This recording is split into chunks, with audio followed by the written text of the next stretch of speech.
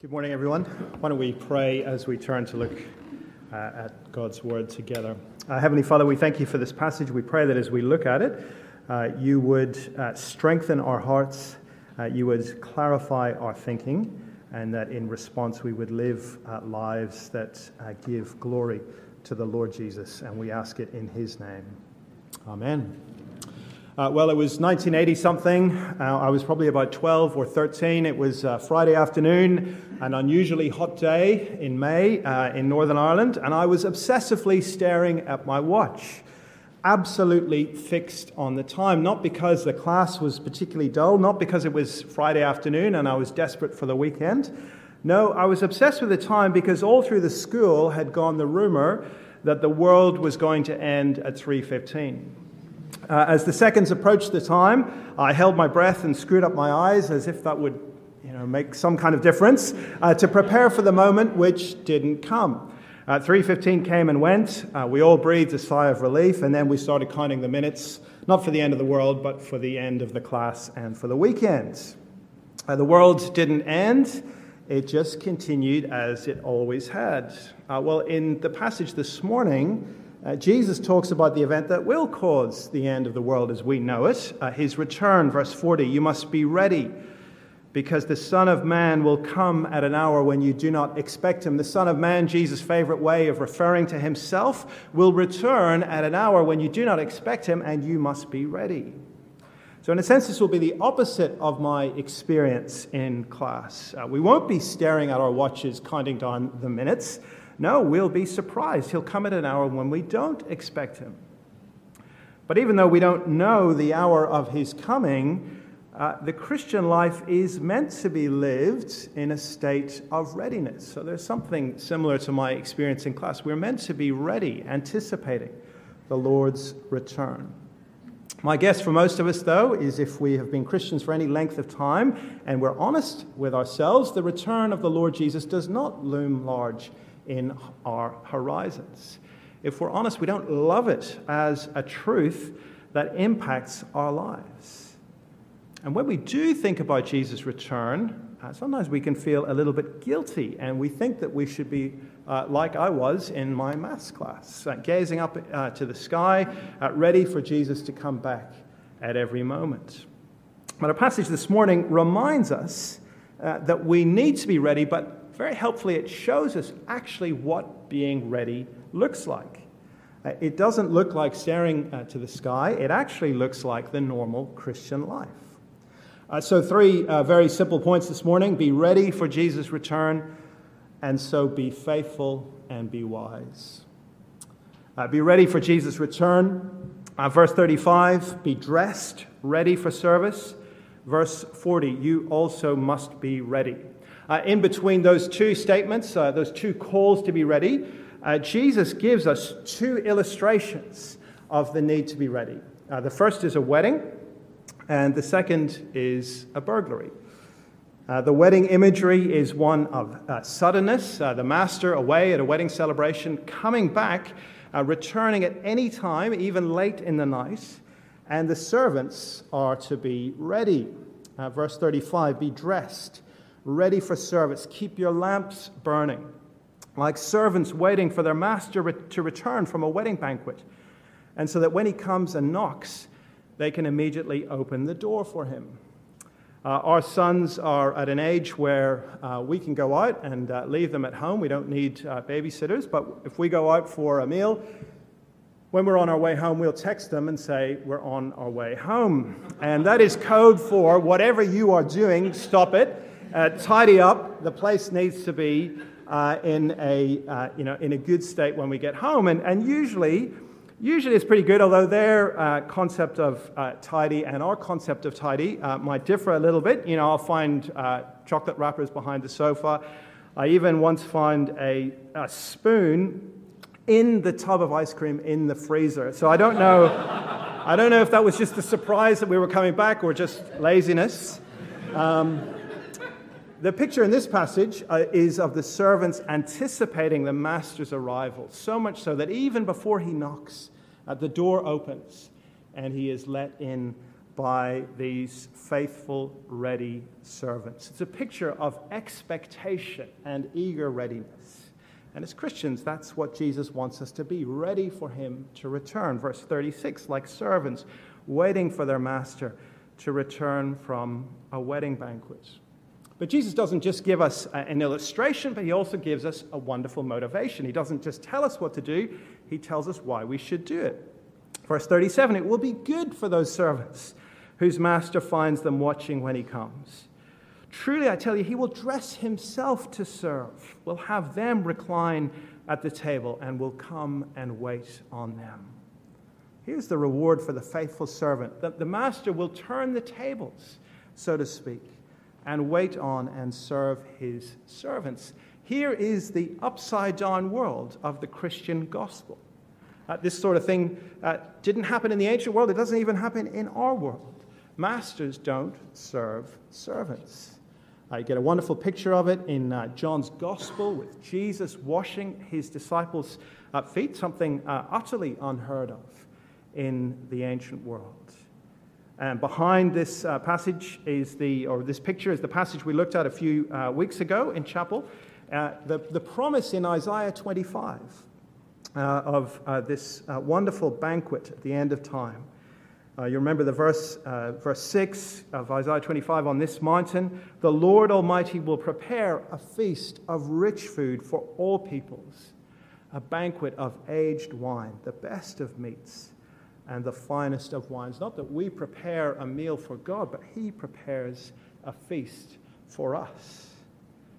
That's the promise and reward for a lifetime of expectant service. It's extravagant. It seems over the top, but it's the encouragement that the Lord gives to keep serving him faithfully. Verse 38, again, it will be good for those servants whose master finds them ready, even if he comes in the middle of the night or toward daybreak. Toward daybreak, even if the master delays his return until nearly the end of the night, the expectation is still that his servants will be ready for his return. Jesus then uses a negative image. We've had the positive image of the wedding. Then he uses the negative image of someone who's not ready, the person who's not ready for the thief to break into their house. Verse 39, understand this, if the owner of the house had known at what hour the thief was coming, he would not have let his house be broken into. I had a friend at university who was studying in his bedroom at the top floor of his share house. And there was a knock on the bedroom door, and he opened it, and a policeman was standing there. And the policeman had come to tell him that he had been burgled. While he'd been studying, or maybe he'd had his music on so loud, a burglar had broken in downstairs and robbed his house, and he'd been totally unaware of it. Obviously, if my friend had known that the thief was coming, he would have been ready. He would have made sure that the thief would not have been able to enter. But actually the point that Jesus is making is that we can't know. We won't know when he's coming back, verse 40, because the Son of Man will come at an hour when you do not expect him. And so you must always be ready. Crime-wise, those of us who live in Newtown, we know that Newtown is not the safest place to live. And I have a routine every night. I feel slightly nervous sharing this routine. It reveals my obsessiveness. I hide my laptop every night. I have everything backed up, so it wouldn't be an absolute disaster if I lost it. But I just don't want the hassle of getting a new laptop and setting it up. So every night, because I don't know if this is the night when a burglar will break in, I hide my laptop. Now, this is my little and maybe sad little way of always being ready, always assuming that a thief might break in. It's just automatic. I hide my laptop every night. And in a sense, that is a stance that we're to take towards Jesus, always to assume that he might come back. And so there's almost an automatic way of living the Christian life. The wedding picture is one of alertness. We do need to think about it. We do need to be consciously ready for Jesus to return. But the thief picture, I think, is just one of faithful normality. We just keep serving because we never know when Jesus will return. So just like I hide my laptop every night because we might be broken into, all of us live the Christian life faithfully every day because we don't know when Jesus will return. But what does that look like in practice? What does it look like to wait for Jesus to return? We're used to kind of some of the extreme, wacky cults who kind of live out in the woods waiting for Jesus to return. But the point of this passage, I think, is that waiting for Jesus to return is meant to look like the normal Christian life. A life of loving one another, loving your enemy, being generous, meeting together, prayer, Bible reading, generous giving, evangelism, all things that Luke has spoken about, or Jesus has spoken about in Luke's gospel. Everyday discipleship, in other words. Waiting for Jesus to return is meant to look like the normal Christian life. And that's what Jesus says in the next section, verses 41 to 48. Be faithful. Now, Peter asks a fairly direct question of Jesus in verse 41, as is Peter's way. Lord, are you telling this parable to us or to everyone? And in verse 42, Jesus seems to avoid the question. He does come back to it, we'll see, but rather than answer it directly, Jesus gives another parable. And it's about two different choices a servant could make in his absence, in his master's absence. The first choice is to be faithful. Verse 42, the Lord answered, "Who then is the faithful and wise manager, whom the master puts in charge of his servants to give them their food allowance at the proper time?" Being ready for Jesus' return means being faithful and wise. It means being like a manager of a large house. Think of Carson or Elsie in Downton Abbey. I had to ask my wife for that illustration. No, I have seen. Who care for those under them. Faithfulness in that context means caring for the servants under them, to give them, as Jesus says, their food allowance at the proper time. That's actually a wonderful picture of pastoral ministry, giving them their food allowance at the proper time. Pastors, youth group leaders, Bible study leaders, even parents are all charged to spiritually feed the people we are responsible for. Being faithful means discharging the duties that the master has given you, and that means faithfully providing for those that you are responsible for. And as we saw in the wedding illustration, verse 43, it will be good for the servant whom the master finds doing so when he returns. Truly, I say to you, and here's the extravagant promise, he will set him over all his possessions.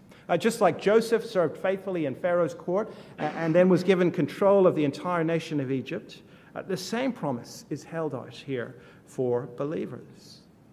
But there's also a warning for the unfaithful servant who chooses to exploit the master's delay in coming. Verse 45, but suppose the servant says to himself, "My master's taking a long time in coming," and then he begins to beat the other servants, both men and women, and to eat and drink and get drunk. The master of that servant will come on a day when he does not expect him and an hour that he is not aware of. He'll cut him to pieces and assign him a place with the unbelievers. Just as the reward, the banquet promise, the care of all the possessions is so wonderfully lavish, the punishment is strikingly harsh. He will be cut to pieces. Just like the banquet was a picture of eternal life in God's new creation, being cut to pieces is a graphic picture of judgment. And the warning here is to abuse your position as a servant of Christ is to be in the same position as an unbeliever. Those who abuse God's people, even if they claim to be Christians, will be punished with unbelievers. Do you see that end of verse 46? The master will assign him a place with the unbelievers. It's a confronting picture of God's judgment. It's the picture of God that we see in Hebrews when we're reminded that it is a dreadful thing to fall into the hands of the living God. And then Jesus returns to Peter's question. Remember, Peter's question is what you're saying for us, or is it for everyone? Verse 47, the servant who knows the master's will and what the master wants will be beaten with many blows. But the one who does not know and does things deserving punishment will be beaten with few blows. From everyone who has been given much, much will be demanded. And from the one who has been entrusted with much, much more will be asked. In other words, what Jesus said does apply to everyone. It just applies especially to the first disciples. We've spoken about how the servants were to care for those under them. Jesus here widens it out, though. It's not just about those who have responsibility for others. No, it's about basic Christian discipleship. Verse 47, the wicked servant is the one who does not do what the master wants. That's the issue. Do you do what the master wants? The faithful servant does what the master wants. The wicked servant does not do what the master wants. And Jesus is teaching that with knowledge comes responsibility. Those of us who have received clear Bible teaching, everyone in this room and everyone watching online or in the KLT, will be held to a greater account than those who have not. Both will still be punished, but the punishment will reflect the knowledge of the one being punished. Jesus has already made a similar point in chapter 10. Those towns in which he performed more miracles would be held more responsible than those in which he didn't. To be ready for Jesus' return involves being faithful. It's living the normal Christian life. It's caring for those that we are responsible for. But it also means to be wise. And that's our final section, to be wise. What Jesus says about his coming is quite surprising. Verse 49, I have come to, and if you hadn't read the passage and I was to ask you to complete that sentence, Jesus says, I have come to, you might say, save my people from their sins. I've come to bring peace on earth. But actually, look what Jesus says, verse 49, I have come to bring fire on the earth, and how I wish it were kindled. Fire in Scripture, especially in Luke's Gospel, is the fire of God's judgment. Again, just like the picture of the unfaithful servant, Jesus here is speaking about his judgment. And judgment means division. Verse 51, do you think I came to bring peace on earth? No, I tell you, but division. From now on there will be 5 in one family, divided against each other. 3 against 2, and 2 against 3. As much as Jesus' coming brings salvation, and it does wonderfully, it also brings judgment in the form of division. Following Jesus faithfully leads to division. It divides the believer from the world. And again, in Luke's Gospel, we've seen that already. If you read through Luke's Gospel, you see Peter and Zebedee divided from their nets and their homes. People who follow Jesus are divided from homes and spouses and possessions. Decision and division are critical to following Jesus. The only options are to line up with Jesus or to line up with those who oppose him. But Jesus doesn't just talk about the fire that he's going to bring. He talks about his baptism, verse 50. I have a baptism to undergo, and what constraint I'm under until it is completed. Now, Jesus has already been baptized in water, chapter 3. What he's speaking about here is his death, the baptism of his death.